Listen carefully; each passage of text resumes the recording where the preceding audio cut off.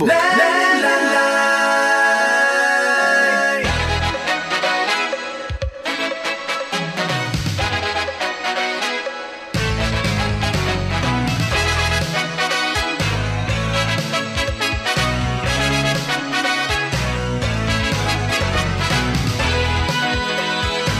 Mai, good afternoon. Welcome to Man in Line today.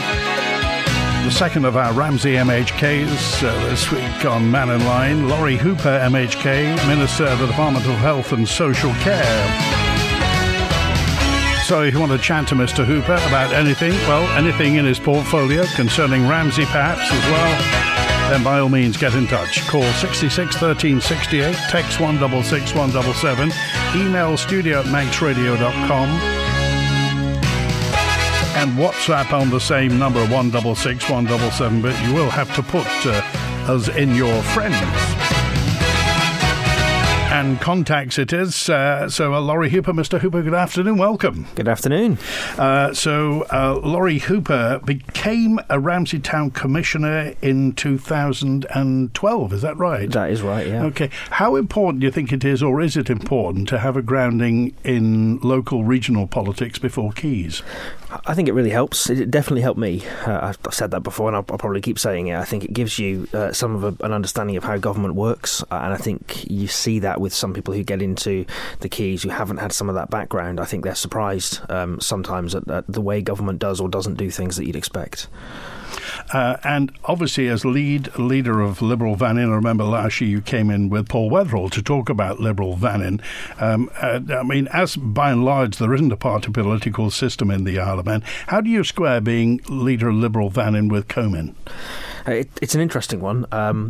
I mean, I've got a kind of a tiered approach to these things, so ultimately my conscience comes first, so anything that I don't believe in, I'm certainly not going to support if it's a matter of principle. Your constituency comes second, and then your party comes third. Comyn, I think, has to just lump it with the rest of them, quite frankly. So generally the way that it works at the moment is it gives us, as a party, a voice around the table, so we are in government, essentially, so you have to think of it in terms of it being a kind of sort of coalition arrangement like you'd have in the UK or other jurisdictions. So far it hasn't come into conflict in too many areas. If I'm honest, mostly I think Comyn are broadly doing what I want them to do. So I think we're heading in the right direction with most of it.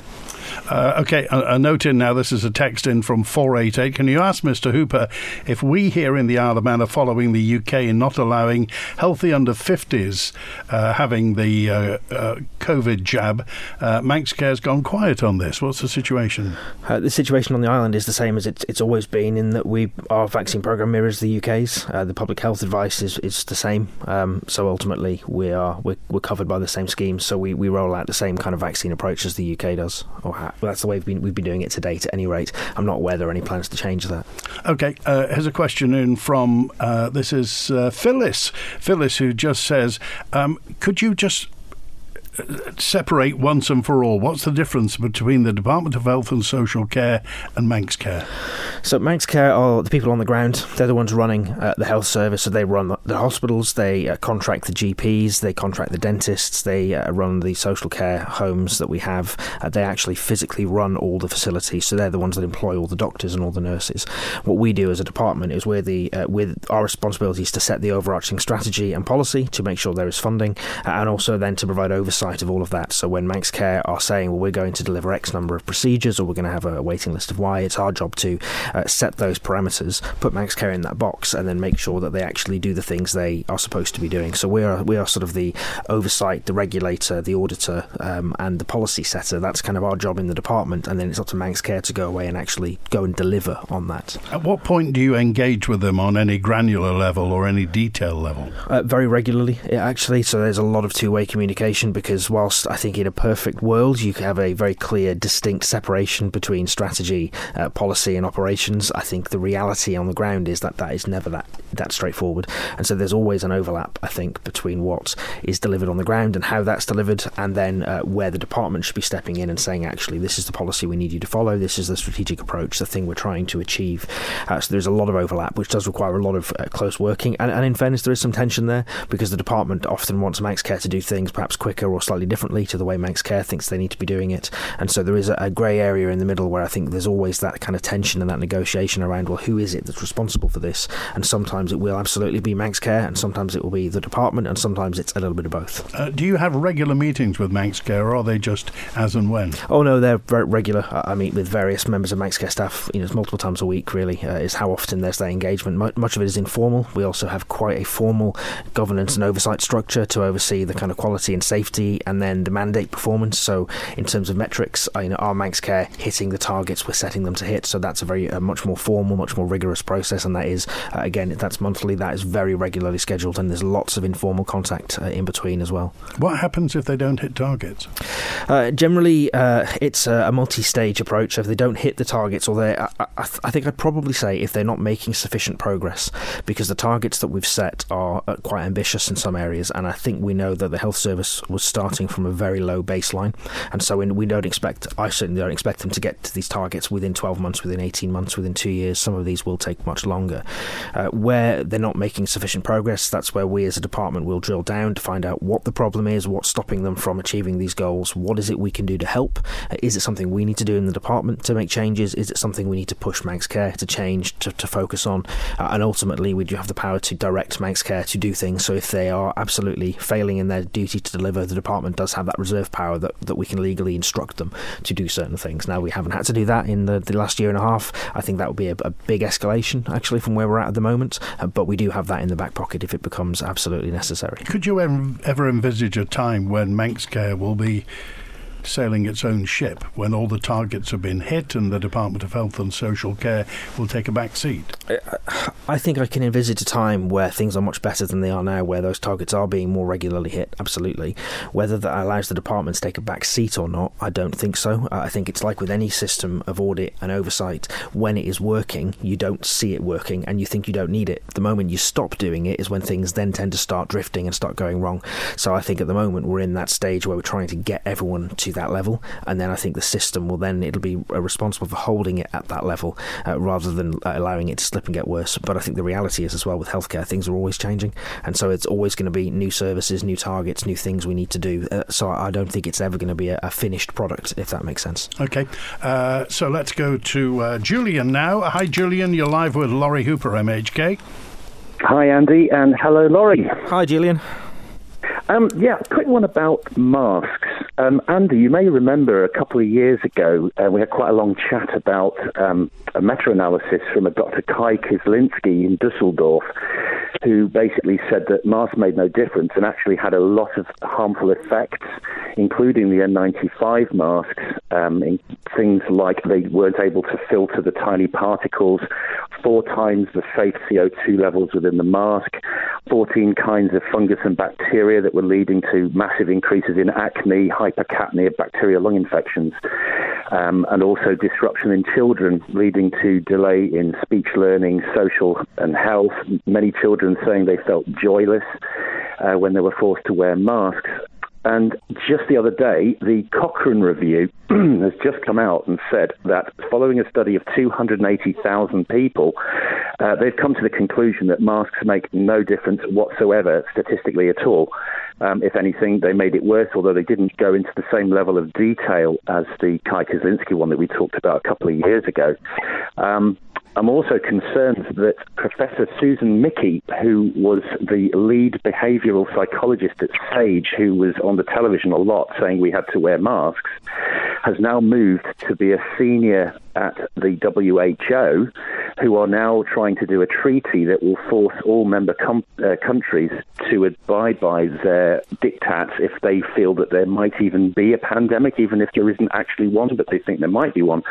So what I want to ask you, Laurie, is following these 2 big analyses, and the Cochrane Review is a huge one, and it involves many top universities, including the University of Oxford, Queensland University in Australia, University of Ghent in Belgium, and numerous others. Will you be able to give some sort of guarantee that following these revelations, we will never have mask mandates on the island again? So I know the studies you're referring to, actually, and I was reading through an analysis of that Cochrane review quite recently, and the summary of that analysis, I'll read it out to you. Actually, it's a gentleman on Twitter has published this. It's quite interesting. The summary says, if you go to the primary studies, so actually look at the individual studies that the Cochrane analysis is doing a meta-study of, none of them support the conclusion that the meta-analysis states. And ultimately, that's the point, I think. So there is a lot of misinformation out there about masks, but the public health position, the advice, the actual studies support the position that they do work. They are effective. I can't really comment much more than that. I'm not a specialist myself, other than to say the evidence is pretty overwhelming in terms of what it says. And so if you've got access to that Cochrane review, I would encourage you to go and read through all of the studies that it is doing that meta or summary analysis of, and read the conclusions of each of those individual studies, because actually sometimes that provides you with a much more accurate picture. I'm not entirely sure how you've managed to, or rather how that study manages to conclude what it does based on the primary underlying information from the actual individual studies that were done, but it does make for some interesting reading. And so no, from my perspective, I think we will always take the position of following clinical or public health advice on these matters. Really, it shouldn't be a political or politicised issue. If the science says it works, we should follow the science. That's what it really boils down to. Well, I'm looking at page 2 of that report that you've just mentioned, and it says, wearing masks in the community probably makes little or no difference to the outcome of laboratory-confirmed influenza SARS-CoV-2 compared to not wearing masks, with a certainty rate of 95%. Harms were rarely measured and poorly reported, with a very low certainty evidence. So basically what they're saying is little or no difference to the outcome. So that's what it's saying on page 2. And for anybody that's listening, if you look at Cochrane, physical interventions to interrupt or reduce the spread of respiratory viruses. So I don't know, that says something to me that is, if they're saying a little to no difference, then look, I mean, let's put it this way. If it turns out that it is true, are we going to get a refund from the UK government that basically told everyone to get these things at a cost of, what was it, 100 million? I can assure you the Isle of Man has not spent anywhere near £100 million on masks. I have no idea where you got that figure from. I would love to have £100 million spare in the healthcare budget to fund anything, quite frankly. But again, all I can say is read the primary studies underneath. These meta-analysis quite often are high level. They aren't necessarily reflective of what is actually out there. So, like I say, I'm not really in a position to challenge the scientific consensus on this. The general consensus is they work. Whether you like that or not is almost beside the point. But from an Isle of Man perspective, we are at the other side, really, of the worst of the COVID pandemic. We are definitely still seeing long-term consequences, I think, of COVID. We're seeing that across the piece in education effects, in healthcare effects. I don't think that's ever really going to go away. It'll take us a long time to recover from that. And so whether or not, if this comes back, if something similar comes back, if we're in a similar position again, we will do, I think, what is the right thing to do, which is to turn back to the professionals, the people that spend their lives working on these things, and take advice from them. Right, having said that, there used to be a consensus that the Earth was at the centre of the universe with many scientists, but I think they were proved wrong in the end. Well, one quick question for you. If it turns out that this drag queen thing that happened at QE2 actually happened, will you be looking into this from the perspective of children's mental health if they're being sent out from classrooms because they are saying, no, I don't believe there are 73 genders, only 2? Do you think there may be some mental health issues there that might actually be worth you pursuing? So as far as I understand it, that's being investigated by the Department of Education to establish the facts. I'm not really in a position to comment on speculation and social media comments, so I'm going to have to wait for the outcome of that investigation to see what really happened. But ultimately, I think the broader position is if there is something for the health service to pick up as a result, we'll have to. But as I said, I'm not really in a position to comment on that. OK, all right, Julian, thanks for calling today. We appreciate it. A note in from Keith for Laurie Hooper. Ramsey Town Commissioners have increased the permit price for camping at the Murrock from £30 to £100 for this season. Huge increase without any reason given as to why. Do you think this huge increase is fair, considering the cost of living crisis affecting people on a low income that use the facility? That's a really interesting question. I don't think I've got a view, if I'm honest. I don't know enough about the background as to why the price would have gone up that much. It does feel like a large increase from what you're saying. Actually, that does feel like it is a big jump. I would normally advocate increase in prices to be inflationary where possible, but ultimately I think the cost of providing a service needs to be met as far as possible from the people that are using it. So I can understand maybe if there is something that needs to happen, maybe there's some investment going on that needs to be funded. Your best bet would be to speak to the commissioners about it. I believe, and I'm not sure I'm giving away any state secrets here, that one of our local commissioners will be on the Man in Line next week. Ewan McGuinness, lead finance commissioner. I would encourage you to ask Ewan actually that, because it's a good question to ask, and it is definitely something that I think you'll be able to answer. Okay, this is Pete in Peel, who just says, has the department agreed a suitable pay rise for medical staff? So this comes back to the question about the difference between Manx Care and the department again. So Manx Care employs all of our medical staff, the vast majority of. There are a handful of advisors that work for the department. So really the negotiations on pay are between Manx Care and as the employer, and then the staff side, obviously, as the workers.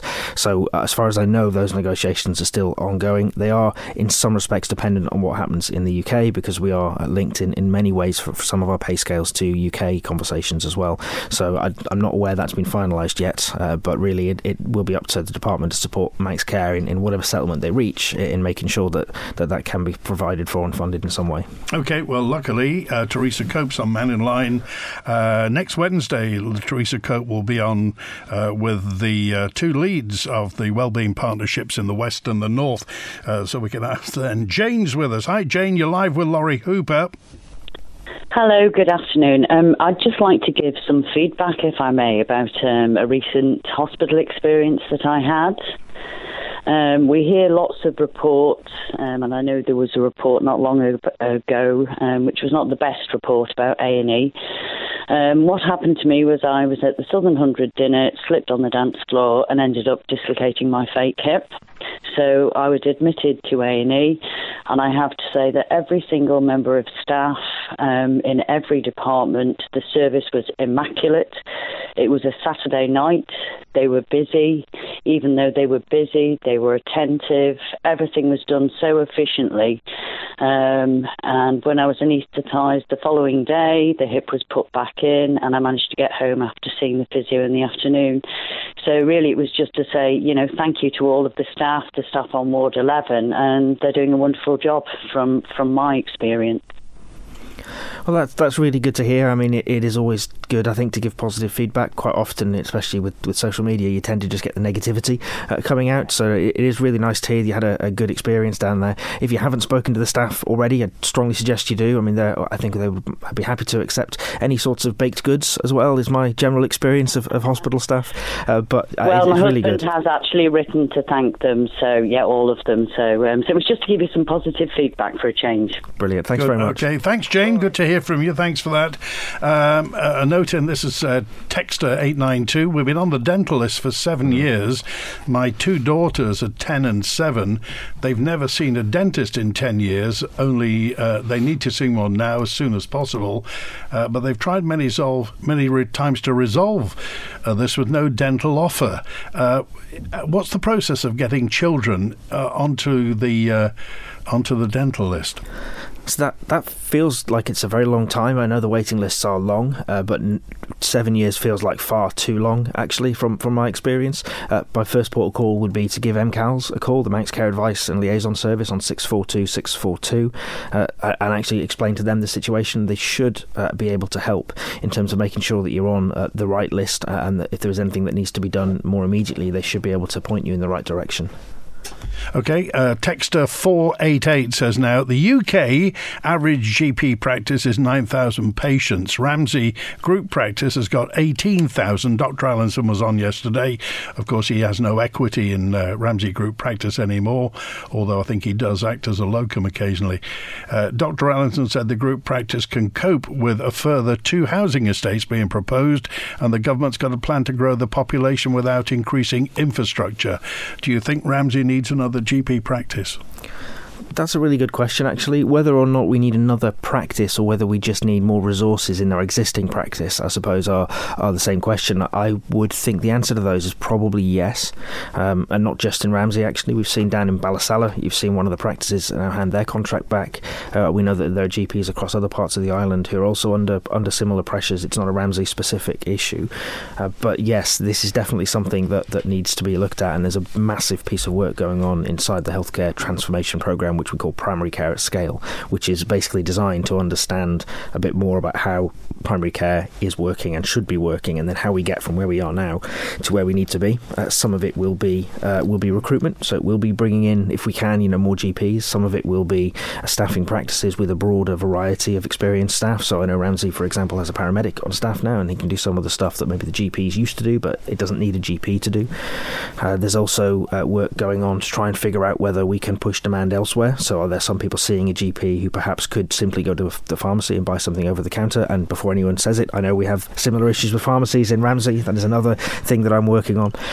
But in principle, at least, that's the way the system should work, is if we can make sure people are going to the right place to get the right care, it takes pressure off other parts of the system where maybe they don't need to be there, so someone else can then utilise that facility.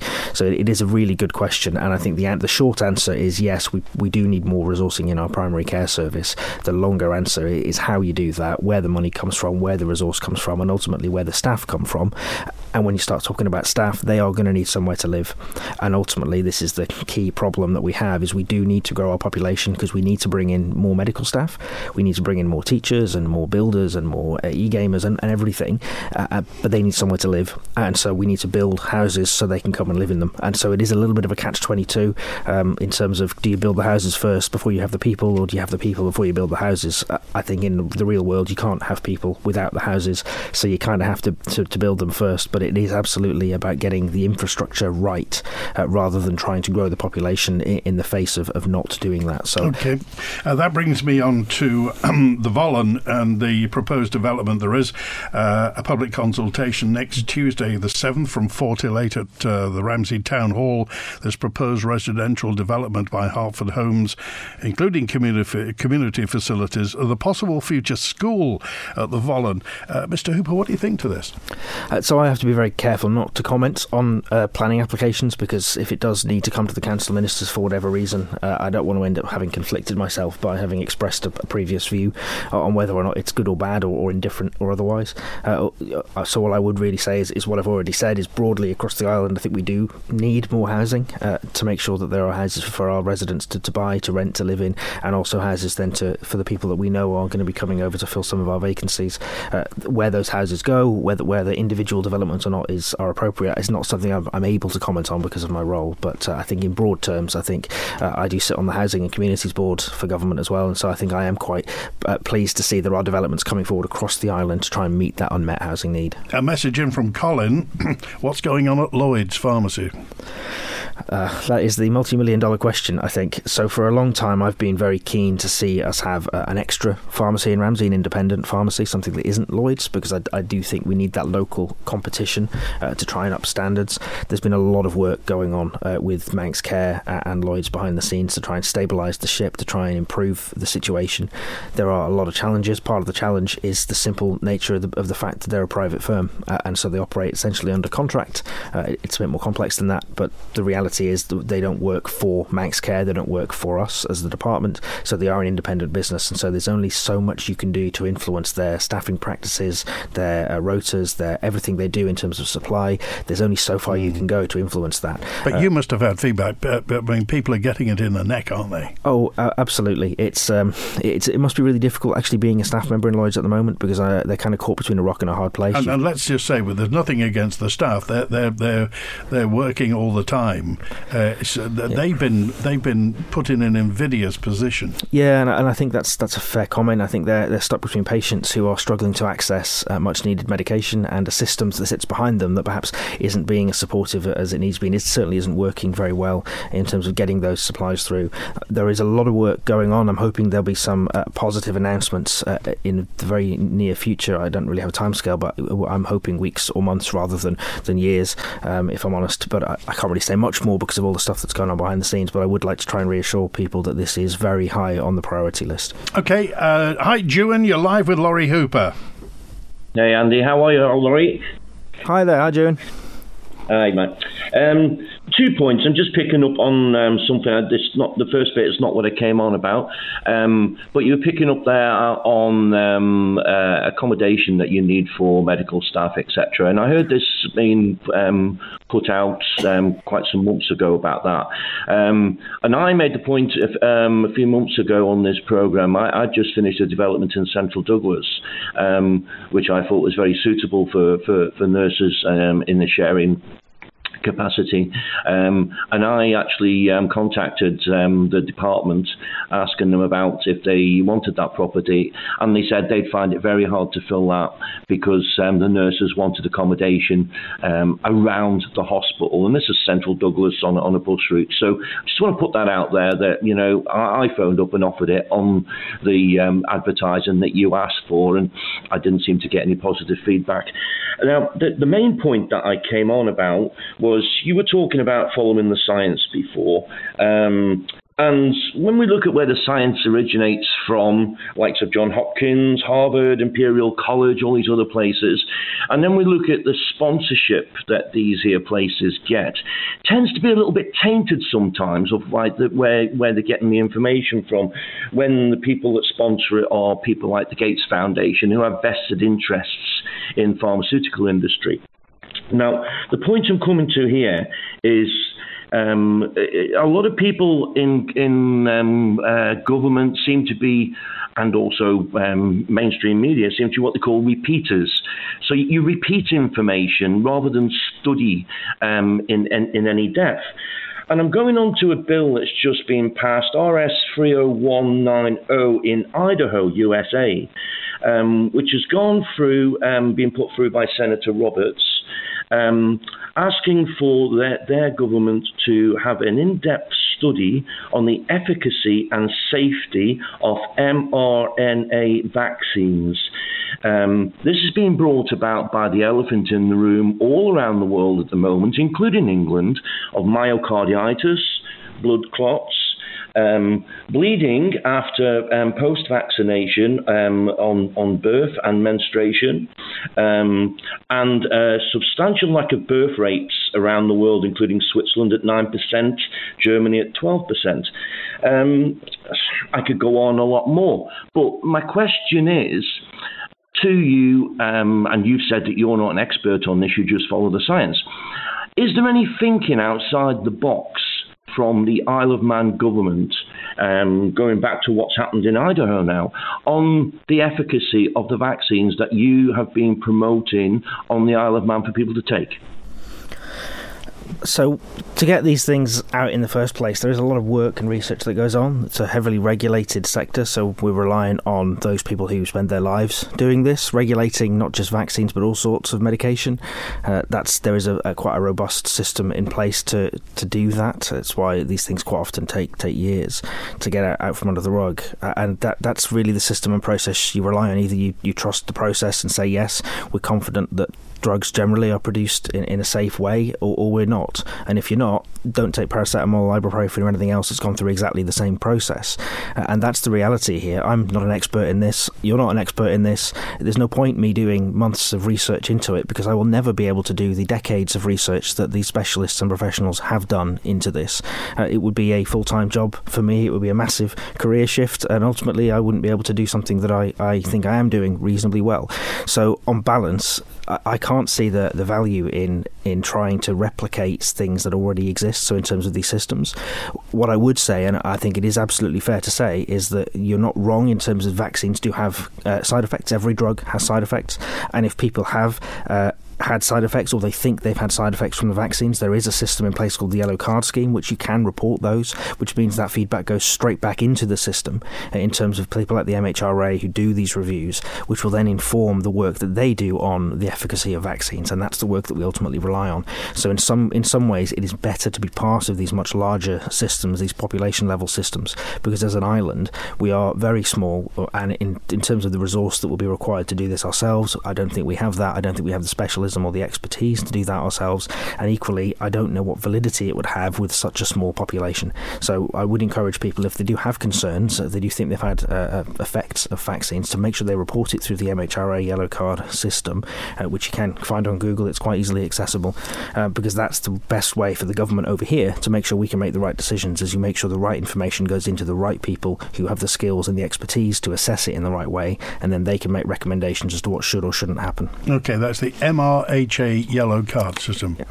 Okay, just a brief final word, Juan. Yeah, I mean, there was a meeting a couple of weeks ago with Hugo van Voorden. I think I've got that right. And one of the vaccine injury group on the Isle of Man, I believe. And he mentioned something about some kind of study or investigation that could possibly take place. But we have a group of people on the island who are reaching out to use, asking for help on this situation. And I'm just wondering, are you looking at that? I mean, you said before about wasting time on looking into it and the depth of it, and I appreciate that. But there was an 11-2 majority vote on this going through at Idaho. They feel that it is necessary to take this further or give it to some scientific body to study it further. That's all I'm saying is the government here thinking outside the box? Because I've not heard anyone mention anything in government about this whatsoever. So again, the US has a similar system to what we use in terms of that independent regulatory process. So I would expect that it's already gone through the FDA process in the US in order to get validated in the first place.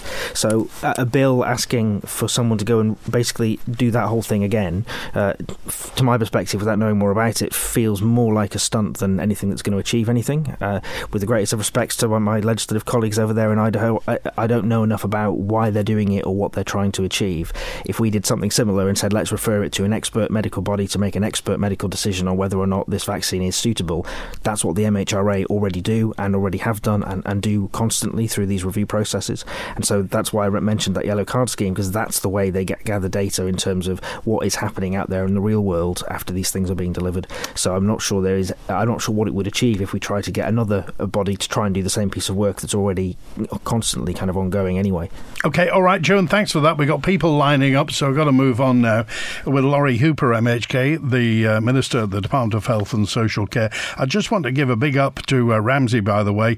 Ramsey Town Band took third place in the finals of the National Brass Band Championship of Great Britain.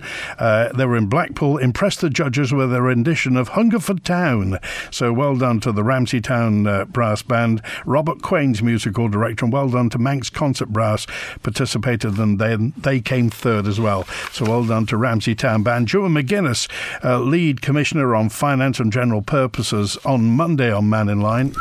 Welcome to the fish market at Robinson's, where Master Smoker Angelo is always busy in our traditional smokehouse, creating the most delicious smoked seafood from the freshest sustainably caught stock. So delicious, we won multiple Great Taste Awards. Follow our Facebook page for all the latest news and offers. The Fish Market at Robinson's, Cool Road, Braddon, a proper fishmonger where nothing is too much trouble. Get your garden ready for spring with Riley's. Seed potatoes to garden machinery.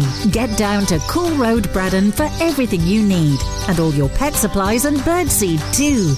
Leap into spring with Riley's Garden Centre. Whatever your assets, you want to ensure that they're protected and passed on to the right people in the way you want them to be. Simcox Advocates provide effective solutions when dealing with wills, trusts, powers of attorney, property and foundations. Simcox Private Client Team has a reputation for excellence, rated top tier by independent law directory The Legal 500. Simcox Advocates, advising businesses and families since 1949. Visit simcox.com. Heard the goss? Some very famous people have been getting cosy at Millie Chaps of Ramsey. Guess who they are? And you could win an incredible bed worth £500. Call in at Parliament Street and see if you can identify the celebs in a bed. Text their names and your name to 166 177, starting your message with the word bed. All correct entries will go into the big prize draw live on Manx Radio at the end of the month. and check out Millie Chap's extensive bed range at the island's only Temper Collection studio. Celebs in a Bed with Millie Chaps of Ramsey and your nation station, Manx Radio. This week we've been celebrating World Book Day 2023 with Holmes & Davison Opticians by releasing a bedtime story each day. As the week draws to a close, we'll be releasing a special Manx language version of tonight's classic bedtime story alongside the original. Run, run as fast as you can. You can't catch me, I'm the gingerbread man. Rai, rai, Otavia's other who had Genu, Misha Tartan, Misha Fair, Aaron Ginger. So join me, Kim Quine, over on the Bedtime Story podcast every day this week for a brand new bedtime story with Holmes & Davison Opticians and your nation station, Manx Radio. The Man in Line with Andy Wint. And Laurie Hooper, MHK Minister of the Department of Health and Social Care's on. Tony, you're live with Laurie Hooper. Hi, how you doing, Andy? How you doing, Laurie? Hi there. I've got two questions, in fact. One, did you realise, Mr. Hooper, that Ramsey has 5 licences for pharmacies and all are owned by Lloyds? Therefore, it's a monopoly. That's the first question. It's not strictly the case, so there's no such thing as a pharmacy licence. What happens is you get added onto what's called the pharmaceutical list, and they weren't all issued to Lloyds. So my understanding is some of them are still owned by the firm that's called GJ Maley's, so it's still theirs. But Lloyds obviously acquired all of the firms that had these licences, and so you're absolutely right. It is a monopoly provision in Ramsey. The pharmaceutical list only has Lloyds chemists on it at present, which is something I'm trying to get changed through the process we're going through with Manx Care to get someone else onto the list, essentially to give them a licence who isn't Lloyd's Pharmacy, because I don't think it should be a monopoly. I don't know why that was ever allowed to happen in the first place. It isn't something I would have supported at the time, and I don't think monopolies in general terms are healthy things, and especially when you're looking at something like this that's a critical service. I don't think you can be entirely reliant on one provider. I agree 100%. So my question is, have the rules within Manx Care, and are they going to be changed so that this can never happen again? Yes, so that's part of the work that's going on. So we're looking to change the pharmaceutical regulations to make it clearer about how licences essentially are granted, but also about the transfer and sale thereof, because one thing I am nervous about is if we were to grant somebody else a licence today, add them to the list today. Yeah, then Lloyds could buy them. Exactly, and so that's something we're working on to make sure that it would need, in simple terms, I think the department should have to approve any transfers of licence or transfers of responsibility, because there needs to be some kind of check and balance that asks the question, is this the right thing for the island? And if it is, absolutely it's fine, it's a marketplace, these things happen, but if it's not the right thing for the island, just like the Competition Authority in the UK can step in and say, you're not having that merger, you're not doing this, we need the same ability on the island, I think. Yeah, I think the issue is a rule that says if you want to, or you take some company over that's got a licence, then you need to sell that licence to somebody else who is not part of your company. Yeah, there are multiple ways I think you could achieve it, but I think the core point is it absolutely needs to be in place, because I don't think it's just Ramsey that will have this issue. I think there's a risk that it could happen elsewhere in the island as well. We're seeing it happen in Ramsey, and that's why I think it's quite visceral for us, because we're seeing it every day and we know what the consequences are. My question then is, when is it going to be changed, and when are we going to see a different pharmacy available in Ramsey? So we have run, we collectively, Manx Care and the department have run a process to ask for people who are interested in acquiring a licence getting added to the list.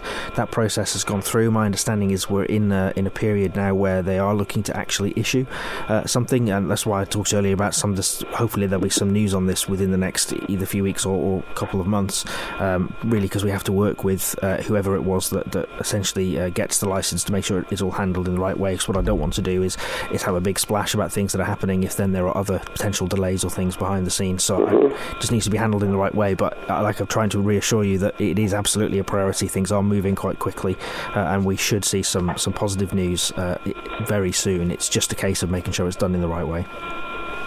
Fantastic. It's good to know that something's being done. It would be really useful if, instead of this being behind closed doors and kept to one side, and I don't expect you to publish everything, but we should have some sort of issuance of notices of what we are working on. instead of finding out simply by actually asking questions on Manning Line.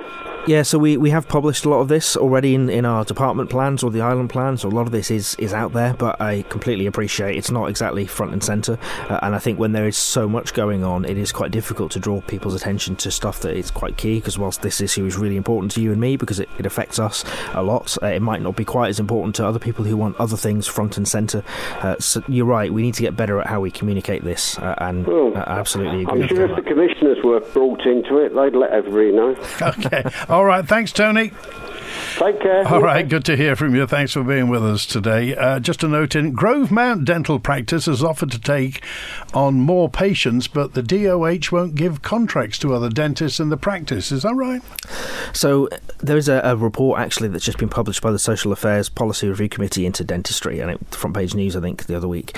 But in essence, there are a certain number of dental UDAs, so the way that the dental service is paid for is it's basically they get paid for doing a job, and there's a certain amount of money allocated to that. That money translates into a certain amount of UDAs, and those UDAs are all contracted out to dentists. So in short, so industry jargon, UDA? Units of dental activity. Right. Essentially, having your teeth cleaned might be 1 point, having your teeth out might be 3 points, that kind of thing.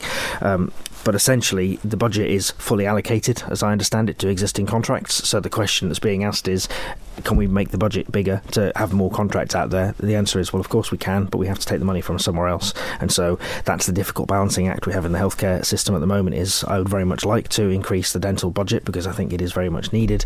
The question then is, what budget do you reduce in order to fund that, or do you in fact have to fund it through other means by increasing charges somewhere else inside the system? And those are conversations which I think we need to start having with the public about saying, well, actually, if you want better services, we are going to have to find a way of paying it. Does that mean we have to talk about taxation? Does that mean we have to talk about some kind of charging system? Things like dentistry, it's relatively simple for, because actually we already charge for a lot of that, but it is already unaffordable for a lot of people, and that's the other balancing side of things, is you can't just put the price up and expect it to solve all of your problems. So it's a really complex question, but I think that the question is absolutely right to be asked, is how can we increase the dental budget and the number of units of activity that are out there, and then how can we make sure they are actually getting delivered as well for patients, because I think you're right, I've talked to a number of practices who'd be quite happy to take on more work, they'd be quite happy to do more NHS dentistry, but the question is, how are we going to fund that? Okay, back with Laurie Hooper, Minister at the Department of Health and Social Care in a moment. TGI Fridays, Harry Ramsden's, Greggs, Chiquito. They're each loved for food and enjoyment. And now they've all teamed up with Iceland to bring their famous food direct to you. Piccolino, Yo, and many more. All in one place. Shop right in Douglas. So anytime you're craving for what makes them famous, we can help. No defrost, no prep, no waste. Straight from the freezer into the oven. And all at great prices. New exclusive brands, only at ShopRite Douglas. Selected products in other stores. You're in the car and you've been circling the car park for what feels like forever. No spaces in sight and the queues are backing up behind you. Then, out of the corner of your eye, you spot someone with shopping walking towards you. They gesture that their car is right next to you and the only space is now yours. Woohoo! This is how it feels when you save over £500 versus MT with our broadband, home, phone and mobile bundle. Start saving at shaw.com. T's and C's apply. When you need a fitting memorial or headstone for a loved one, contact Manx Memorials in Peel. This long-standing family-run Manx company offer a wide range of granite and marble headstones and memorials, along with an island-wide inscription and renovation service. Manx Memorial's skilled professionals will take the time to help you choose a suitable memorial, and we're proud to say we'll beat other local quotes. Call 843 861 or email matthew@manxmemorials.co.uk. Got a nice motor to sell? Come and see us. We are number one. We are family run. Mike's Motors. Mike's Motors. At Mike's Motors, we don't just sell nice motors, we buy them too. So if you have a nice camper van, motorhome, car, van or commercial vehicle, we'd love to take a look at it. And if we like it, we'll make you a nice offer. Get in touch, visit mikesmotors.im or call 823 200. Mike's Motors. That's 823 200. After 2 weeks on the road, FC Isle of Man return home in the NWCFL Premier Division this weekend, hoping to keep up their recent turnaround in form. The Ravens welcome Winsford United to the Bowl on Saturday night, with the Manx side aiming to make it 3 wins from their last 4 games. Join me, Rob Pritchard and Tony Mepham for FC Isle of Man versus Winsford United this Saturday, kicking off at 6 p.m. Manx Radio will be providing full live match commentary on our AM 1368 and digital platforms. Live coverage of FC Isle of Man on Manx Radio is supported by Selton, investing in our community. The Man in Line with Andy Wint. Faster Mike, good afternoon. We're live with Laurie Hooper today. And Louise, you're live with the Department of Health and Social Care Minister. Hi, Mr. Hooper. Hi, Louise. Just a question for you, really. In the UK, from the 1st of April beginning next month, women who are prescribed HRT are now going to be able to access a prepay certificate scheme, which they will only have to pay a one-off charge, which will cover all of their treatment for the year. And it's going to be, in the UK, £18.70, which they say is the cost of 2 single prescription charges. I know ours are less on the island.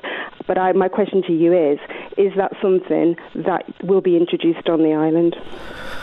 So I don't know enough about the specifics to give you an answer, but what I can say is we are looking at prescription charges more broadly at the moment. So there'll be news coming out on that, hopefully quite soon. Because at the moment, for prescriptions, you can buy a one-off certificate. Is it £58 for the year? Exactly. So it may very well be. And to be fair, that is quite, that is half the price as it is in the UK. Yeah. And to be honest, I mean, I've used that myself, but that's really good price if you need other medication, because it will cover you for everything. But this is something that women do not have any say in. This is something we have to take. We don't have to take, but we only have to take because we're female. And I mean, there's so many studies now of saying that how people can really suffer with menopause symptoms, which affect so many aspects in your life. I mean, just speaking from a personal point of view, I have been reasonably lucky when I read sort of some of the problems that some people have. The worst I had was 6 months of chronic insomnia. You try surviving on 1 to 2 hours sleep a night and see how perky you feel at the end of that. It got to the point where I couldn't even drive because I didn't even trust my judgment. And once I started taking HRT, it actually cleared that up in a week. It's not perfect, but I can function now. And that is a very, very common symptom of menopause, apart from anything else, which there are far worse things than that. And I just think it's something that we have no choice in having to take. Well, it doesn't affect everybody, of course it doesn't. Some people need to, some people don't. But a lot of people have no choice in taking that. And by pure biology, we have to fund this. And I just think if it could be looked at to help women access it, it could prevent so many problems in the future. Yeah, I mean, I would agree with you that, to be fair, any medical condition isn't a choice. If you've got diabetes or whatever it may be, you've not made a conscious choice to go and do that. So I think the argument you're making is absolutely valid, and it applies across the board, really, that says, look, if you do need whatever it may be on prescription, should you be able to find a way of buying it, like the prepayment certificates, to say, and it should be covered by that certificate. My view is it should, actually. There are lots of medical exemptions that don't make a lot of sense, but actually the income exemption is one that really does make sense, because if you're low income and you can't afford that £5 a month for the prepayment certificate, well, actually maybe we should be helping people in that respect, and maybe other things should be covered by the certificate that currently aren't. And this is all the work that we're looking at the moment. But this is starting in the UK in April. How much do you say it is, Louise? £18? Yeah, they're saying it's the cost of two items, which I know is it's definitely less over here at the moment. And is it something that the department would look at? Like I say, it's not something that I've come across myself yet, but I'll happily take it away and have a look into it as part of the work. I don't have any objections to doing that at all. Good. Well, we've opened the dialogue. Louise, thanks for calling today. I really appreciate that. With Laurie Hooper, MHK, one of the Ramsey MHKs, and I got a message in from, I don't know, this is Graham, who emailed this from Bryden, said, I have watched Mr. Hooper's career in intently over the past 10 or more years. And he tells me in 2011, in the general election, you came 5th out of 6 with 310 votes. In 2016, you came 2nd with 1,471, and you topped the poll in 2021 with 1,657. He just says, what does Mr. Hooper think he's doing right with the electorate? That's a really good question. Did you know that? Obviously, I'm aware. I've got to look at the numbers in front of me. I'm glad someone is keeping count. Thank you very much for that. Generally, my approach from day one has simply been to just try and be honest with people and just do the job that I'm elected to do. And that can be difficult sometimes, because I have had some quite robust conversations with constituents when they're not happy with decisions I've made or things I've supported. But ultimately, it's my job to do the best thing, I think, for everybody. And really, I think when I ran in 2021, the approach I took was to say, look, this is the things I said I was going to do. These are the things I did. This is what I'd like to do. You see what you get, basically, and take it as it comes. And if you don't like my approach, if you don't like the things I'm trying to do, please vote for somebody else, because I'm not the kind of person who's going to kind of give way and change my views just because someone is shouting loudly at me. And I've just felt generally just be straight with people, and people are straight with you. And you mentioned tax earlier on. Would you be happy to put tax up on the Isle of Man for a better Manx care system? Personally, I would, and I actually talked to a lot of constituents about this when I was out canvassing, and I think a lot of people had a very similar view, which was we'd be collectively, I think, happy to pay a bit more, provided we knew it was being ring-fenced for something like healthcare. I don't think a general price rise is what people were getting at. It's not something I really talked about, but I did very specifically talk about things like free personal care in terms of nursing and residential care like they have in Scotland. That would cost money, but ultimately I think it's the right thing to do, because the current system we have is really unfair for a lot of reasons that I don't have time to get into. All right. Very briefly, do you think the rich should pay more? Yeah, proportionate systems of taxation are something that I'm very much behind. You'll have seen in the budget this year, Dr. Alex Allinson brought forward a proposal to taper off the personal allowance at the top end of the income scale. That's something I first suggested to Treasury in 2016 after my election. I've been writing to Treasury every year saying you should do this, because proportionate taxation is much more fair than flat rates that we currently have. So I'm very much in favour of people paying a fair share. Okay, thanks for being with us today. We appreciate very it. Much. Good to talk to you. Laurie Hooper, MHK, with us today. And more Ramsey on Monday. Ewan McGuinness, lead Ramsey Commissioner on Finance and General Purposes. Next Wednesday, Teresa Cope will be on Man in Line with Claire Bader from the Western Wellbeing Partnership and Gary Lord from the Northern Wellbeing Partnership. And that's it for this week. Thanks to Paul Moran on the phones. Enjoy the rest of your Friday and have a great weekend.